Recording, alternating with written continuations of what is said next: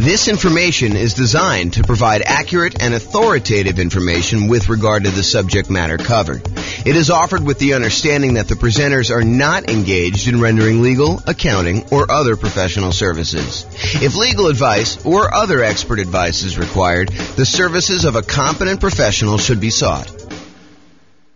Welcome to the Oceanside Real Estate Investing and Real Estate Financial Planning Podcast. Learn all about investing in real estate in Oceanside, California, with a combination of real estate financial planning and modeling with numbers specific to Oceanside, plus syndicated, more generalized recordings of live and pre-recorded real estate investing classes, not all of them specific to Oceanside.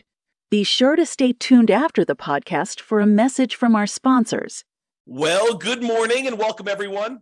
I am your host, James Orr, and today we have another, I would say, somewhat exciting class. This is sort of the class to get you ready to get a mortgage to buy investment properties, whether that's doing it as an owner-occupant to do like the nomad strategy or house hacking, or to go out and just buy straight up non-owner occupant investment properties with 15% down with PMI, or 20% down, or 25% down, or 30% down, or whatever it is you're doing there. So today is sort of like the preparation, like the things you wish you could have known preparing to go get a mortgage. That's what we're going to cover. So number one, it is important, I think, for you to understand the qualification requirements that the lender is going to have for you way before you are actually about to get the loan.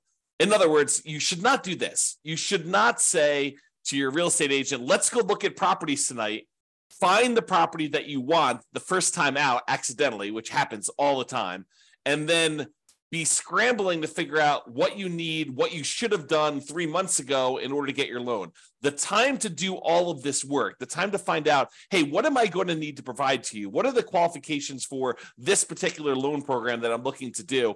How does it impact me with my specific credit score? And I will tell you, we are in a state of flux. I'm recording this live on April 27th, 2023. And I believe May 1st, a whole bunch of lending changes hit the market. So you really do want to call your lender and find out, hey, what are the requirements going to be for me? How is this going to impact me with my specific credit score going to get this, whatever it is you're trying to do? And so you need to call your lender. You need to find out exactly what the qualifications will be long before you are out looking at properties ready to buy a house. You really want to take care of this stuff and this is more of a bigger picture, like philosophical thing. You want to be strategic about your real estate investing. You don't want to be just focused in on, okay, the very next thing I need to do, let's just focus in on doing that. No, I think you need to be thinking 1, 2, 3, 4, 5, 6 steps ahead, which is why I think you want to go through the process we've outlined for the entire real estate investing strategy. Sure, you can do it if you're like under the gun and you feel compelled to really do it right now. Yeah, you can do some things and then kind of like learn as you go. But it is better for you if you have an understanding of the entire process laid out and you can be thinking a couple steps ahead. As you'll see in some of the tips we're going to give you here, it helps if you started this stuff 6 months, 3 months, at least a month before you're ready to go, so that you can do some things to improve your cash flow, optimize your real estate investing, optimize the loans you're getting, understand like some of the criteria, how these things fit together, how they work, and what your limitations might be, so you don't kind of paint yourself into a corner or get yourself in a situation that you don't want to be in. Okay, so step number one is definitely call your lender to find out exactly what the qualifications will be long before you're going to actually apply. And if you're self-employed, this is even more important, in my opinion.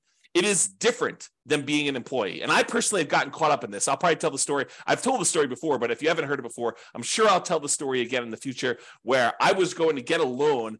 And because I was an owner of a company, I got stuck in this situation where I could not qualify for the loan, even with amazing income, even with amazing reserves. I ended up having to buy the property. I ended up buying 2 properties at the same time. I ended up having to buy one of the properties for all cash. And the other one, I had to get my parents to co-sign with me.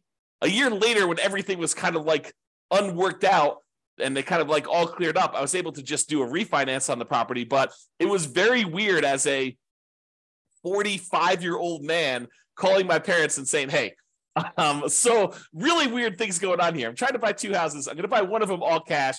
I don't want to liquidate some other investments to buy the second one cash, and I'd really like to have a loan on it. Would you be willing to co-sign for me on this loan? And so I don't know, I revealed to them like all my stuff about my finances and kind of like talk to them. But anyway, I will tell that story another time.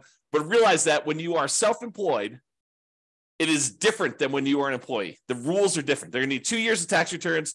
They will need to show increasing profits over those years. Okay. And don't be penny wise and pound foolish. I know there's a lot of folks out there, I'm not saying this is you, but I know there's a lot of folks out there that they think the name of the game is 100% reducing how much money they make by maximizing the expenses they have and showing almost no income, so they have almost no taxes on their tax returns. That is what I would call being penny wise, being pound foolish.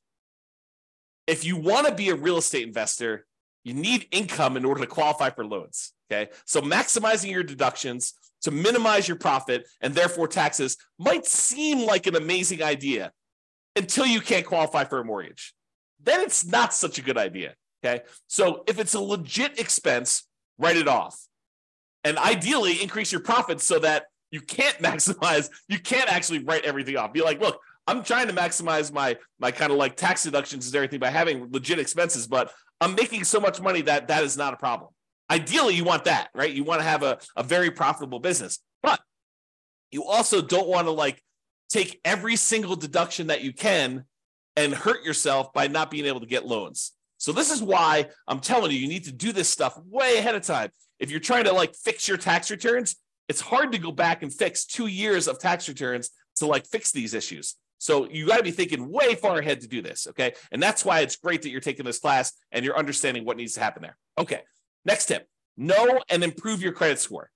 So I would recommend you use one of these like free credit score websites. I personally use the creditkarma.com one, although you can use any other ones you want. I'm sure there's other ones out there, but these are sort of like websites that give you an idea. It's not exact, but it's a really good start, okay? So you go to these websites, you log in, you can find out approximately what your credit score is. You can find out some of the things that are impacting your credit score, good and bad, and you can work on fixing those things, whatever they happen to be. If you notice on there's something ugly that you're like, oh, that's not correct, then go get it fixed. If you got something on there that's ugly and it is true, and you know that you probably should have paid that bill, maybe you go and that's one of your key areas of focus because you really do want to improve your credit score. Okay. Now, lenders are typically going to use your middle credit score. There's usually 3 scores. And the lenders are typically going to use your middlemost one. So they're going to ignore the low one, they're going to ignore the high one, and they will use your middle one. There probably are some exceptions to this. I'm sure these policy changes over time, but realize that's what I think you're going to see. Talk to your lender to get the definitive for your situation with whenever you're actually doing it. Now, it is a federal law, I believe, that you can request a free copy of each one of your credit reports each year. So there's 3 different reports. I don't remember the name of them, like Equifax, TransUnion, and something else, right? So there's like 3 different ones, and you can request a copy of them for free once per year for each.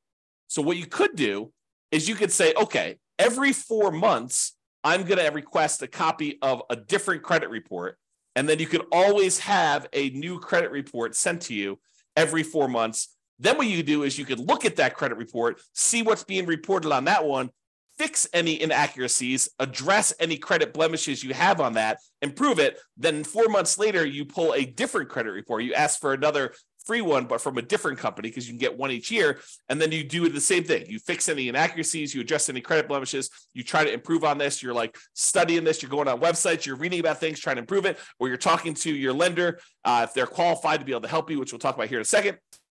You're really trying to maximize and improve this, and you're doing this consistently over time to improve this stuff, okay?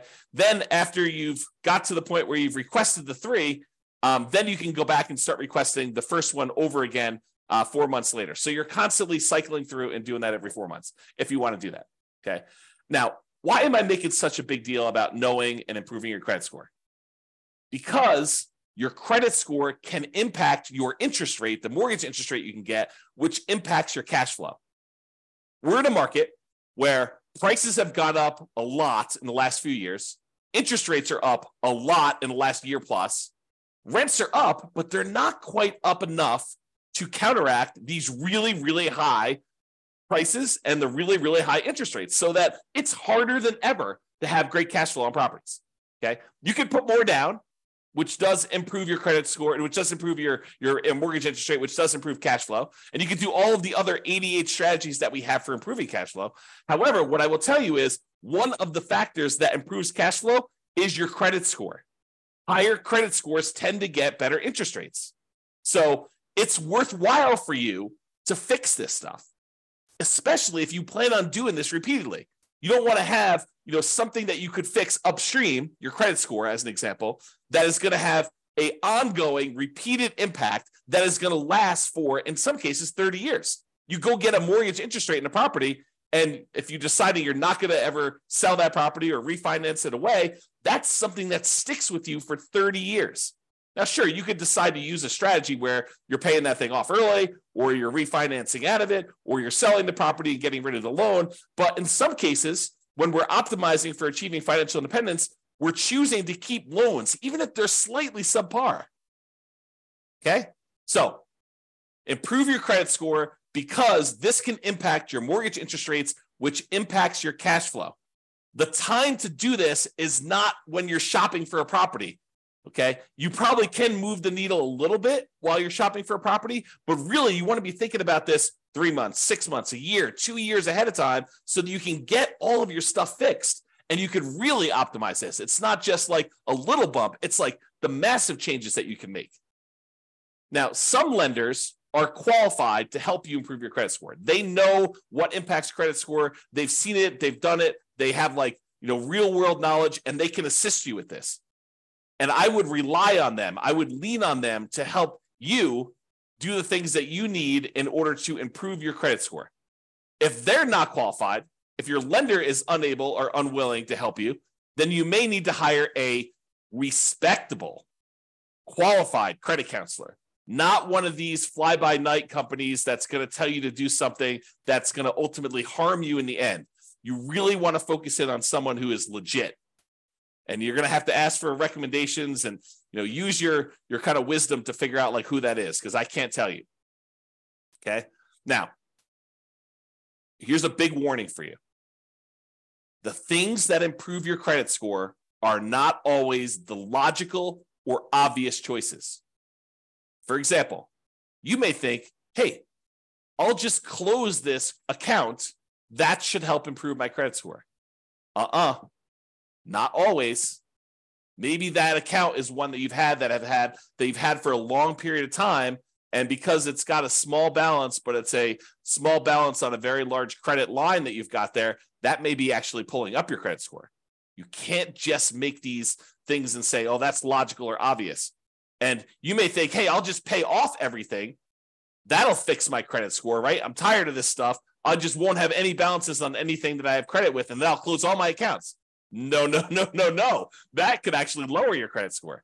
So you got to use somebody who really understands what's going on and what things are actually impacting your specific credit score. And you could do this over time with the help of a professional, your lender, or either your lender if they know what they're doing, or a credit counselor, or in some cases, maybe your real estate agent does know, or someone else knows as well. But be careful. Okay. Now, when you're not using your credit score, lock it down. Lock it down until you're ready to use it. This is a major asset for you. Your ability to get these mortgages is a huge factor in you being able to successfully invest in real estate. Yes, you can do it if you don't have credit yourself, if your credit is bad, but it is so much easier, so much better if you're able to go and use your own credit score in order to qualify for these properties on your own. It eliminates a lot of headaches, a lot of hard work. So you really want to protect this. You want to make sure that you protect your credit. And one way to do that is to lock that stuff down. Do not leave it open. Don't allow people to go. You want to make it so that it's inconvenient for you to go buy anything with credit, where you got to call up and you got to say, okay, unlock my credit score for 24 hours so that, this company that I'm using to get whatever loan you're doing, a car loan or furniture loan or whatever you're doing there, or don't do those at all. But I mean, really, you could go and do this and lock it down after you're done. Immediately lock it back down. Protect yourself, protect your credit. Protect the credit of your family members too. And this is not just you, but if you love somebody, help your parents lock down their credit score, right? Because you don't know when they're going to start to get a little bit confused, and they may do something that they will regret. Help protect them, okay? All right, so lock it down until you're ready to use it. Now, let's talk a little bit about debt to income. Debt to income is a calculation that the lenders use in order to help qualify you for loans. It's a ratio of how much debt, your monthly payments on all the debt you have, compared to your income. And it doesn't always work the way that some people think that it works. So you got to be really, really careful about this. Like, how does negative cash flow work? Does that count as, more debt on your property? Does that count as negative income? So there's some calculations we did it. I did an entire 2-hour class on this. I'll put a link in the show notes or something like that so that you guys can access that, because I can't reteach a 2-hour class. But I will tell you, understanding your debt to income, what it is for you right now, walk with a lender and help them walk you through calculating what yours is and understand what goes into the calculation. Your lower the debt to income is, the better. Now, when we do our modeling for the real estate financial planner, you've probably seen it when you go to your city, kind of modeling, and you've seen all that stuff. One of the things that we actually calculate and we show for the entire model is what the debt to income is for that person doing that particular strategy. And it's one of the things we measure as a measure of risk. The lower your debt to income is, the less risky the strategy is for you. Now, sometimes a strategy would be really risky early on and then way less risky later on. And then some strategies are kind of moderate risk in the beginning, moderate risk in the middle, and moderate risk at the end. And you have to choose which one of those is going to be better for you. There's ones that I think I prefer, right? I'm okay taking a little bit more risk early on, knowing that I'm going to be way less risky later. But you may decide, hey, look, I'd rather take a medium amount of risk now, a medium amount of risk later, and a medium amount of risk later on, at the end, right? So you can decide how you want to structure this depending on your strategy and what your overall financial situation is, okay? So I just wanted to point out that you should understand debt to income, get with your lender, have them help you calculate it, understand what goes into it, what's impacting your debt to income, what are the levers you can move to improve on it. Should you eliminate certain debts? Should you eliminate or improve on certain incomes in order to get better at this? Is it better for you to kind of improve your negative cash flow on a property, or does that not matter as much and you should work on something else? Understand what that means to you and go watch that second class where I go into 2 hours worth of detail on this, how the calculation is done. I'll give you some examples and all the things that impact it. All right. The other thing, while you're kind of preparing for getting your mortgage, is to save money. And a lot of folks think it's just saving money for down payment. And I think that's a large part of it most of the time, right? Your down payment is going to be a big chunk of what you're saving money for. And sometimes having more down payments to put more down will significantly improve your cash flow. I think there's a lot of folks obsessed about cash flow on properties, and probably for really good reason. It's not the only thing, but it is a major important thing if you're using cash flow to achieve financial independence, to focus in on cash flow when you buy rental properties, right? So I think a lot of folks are focused in on cash flow, and we tend to focus a lot on cash flow. I mean, a lot of the classes we do are about optimizing your cash flow on your rental properties, like the 88 strategies and all the different variations on that and all the different things we could do to improve cash flow. But one of the things we talk about when we talk about improving cash flow is putting more money down and the multiplied impact that can have. Sometimes it's just reducing the amount you're borrowing. You put more down, you borrow less, so your monthly payment's lower. That means your cash flow is improved. Sometimes by putting more down, we kind of pass a threshold for the lender where that actually changes and improves the interest rate. The interest rate for someone borrowing, 80% loan to value is higher than someone borrowing, a 75% loan to value, putting 20% down versus putting 25% down. Your cash flow will improve because the interest rate changes from that. It's not just that you're borrowing less, it's interest rate improvement as well. So having more down payment can improve that. Not just borrowing less, but sometimes it'll also eliminate PMI. If you were going to put 15% down, but now you can actually go in and put 20% down and get rid of PMI, that's pretty significant.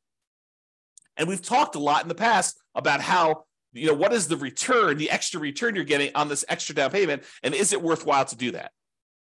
We've done some classes recently on how to do those calculations, so go watch those as well. But while you're preparing to get your loan, you're saving money so that you have this down payment.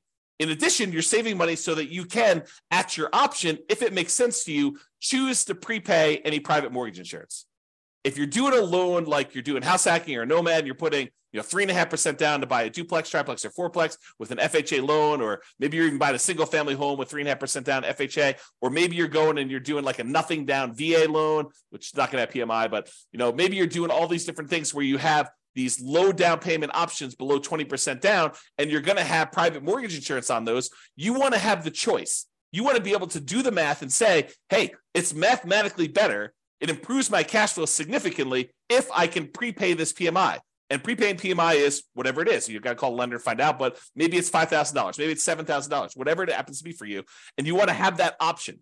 You don't want to be forced to pay monthly PMI because you don't have the choice. You didn't save enough money to do that. You want to be optimizing your cash flow by deciding whether you do this. So saving money to prepay PMI is important.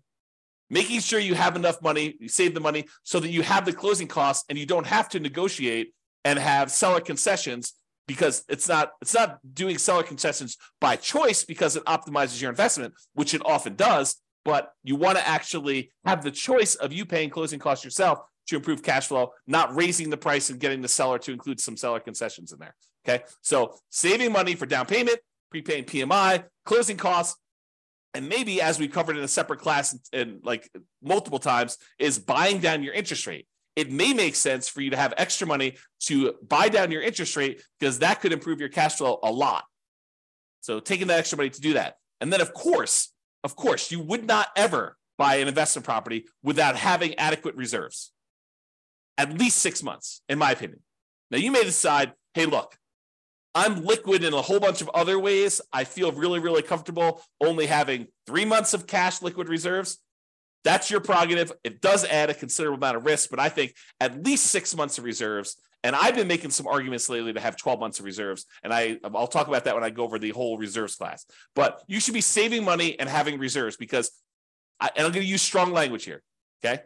You would be stupid to invest in real estate without having reserves, okay? You're asking for trouble.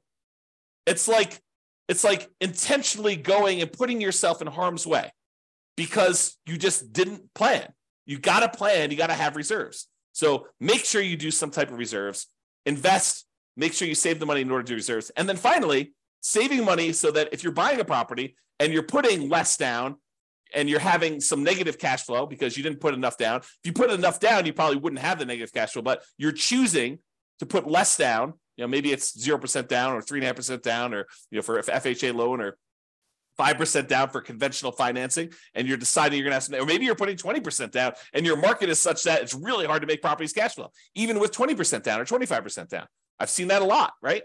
So maybe you have negative cash flow. Well, one of the ways you can make your investment more conservative, less risky, is you can set aside whatever negative cash flow you're likely to have, and you can calculate out how much that negative cash flow will be. You'll be like, look, the first year, it's whatever it is, negative $200 a month.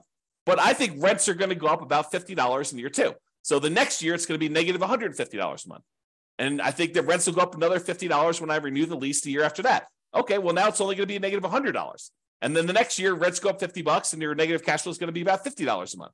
And then the year after that, you raise rents $50 and you don't have negative cash flow at all. Well, you could sum up $200 a month in negative cash flow for the first year, $150 a month in negative cash flow in the second year, $100 a month in negative cash flow in the third year, $50 a month in negative cash flow in the fourth year, and then zero from then on. And you could say, what is the sum of all of that negative cash flow until this property is actually likely to be very positive? And you could set that money aside in a separate account, maybe right next to your reserves, might not be the worst thing in the world, and then have that money just sitting there because you've got negative cash flow coming. So why not set it aside?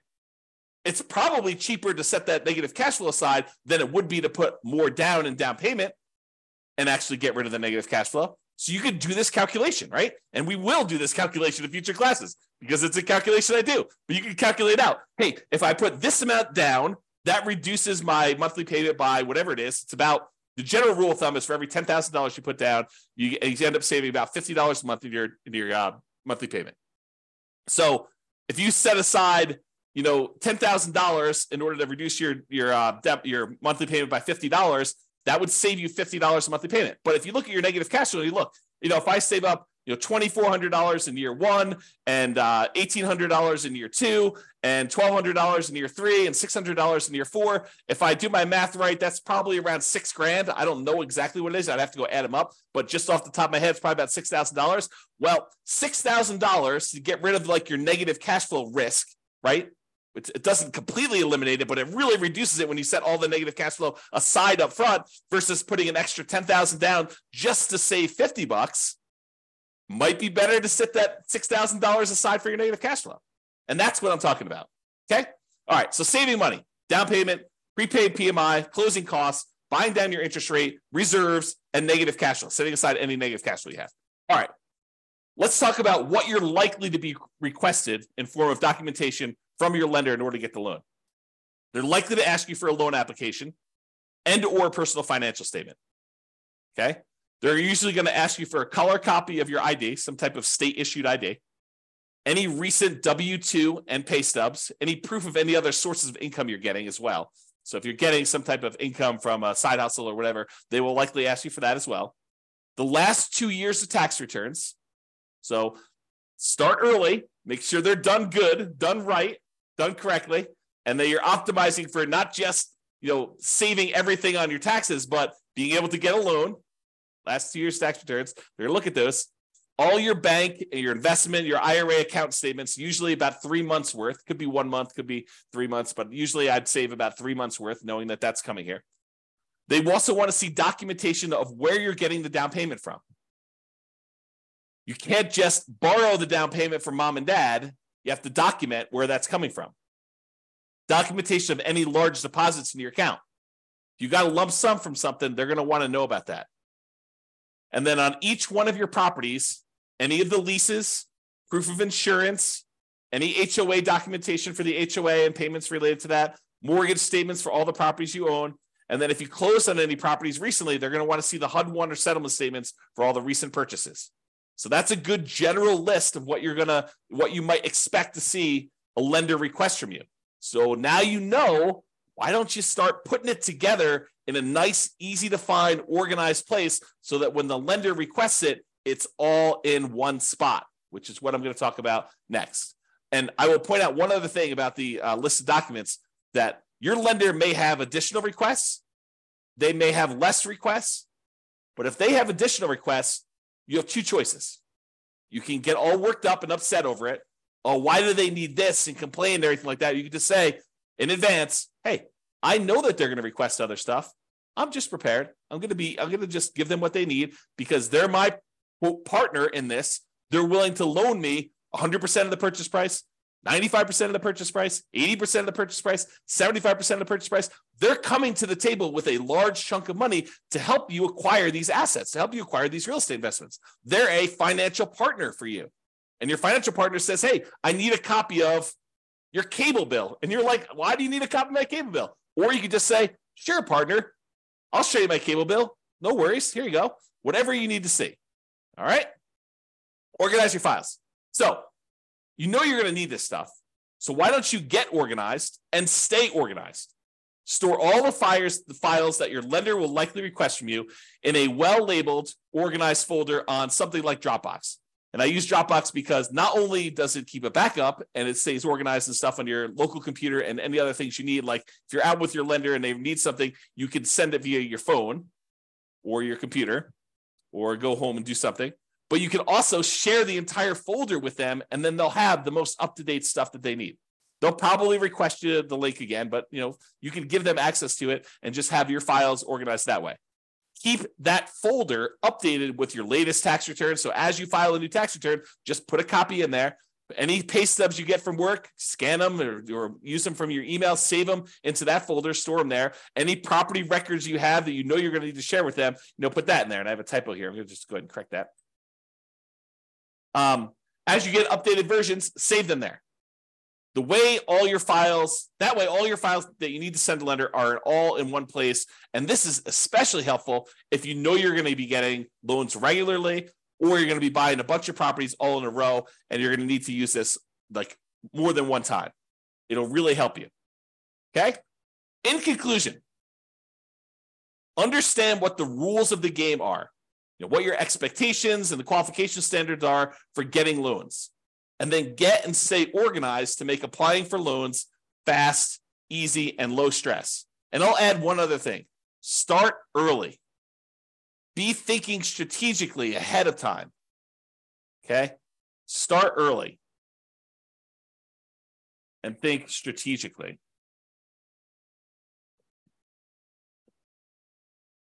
Okay?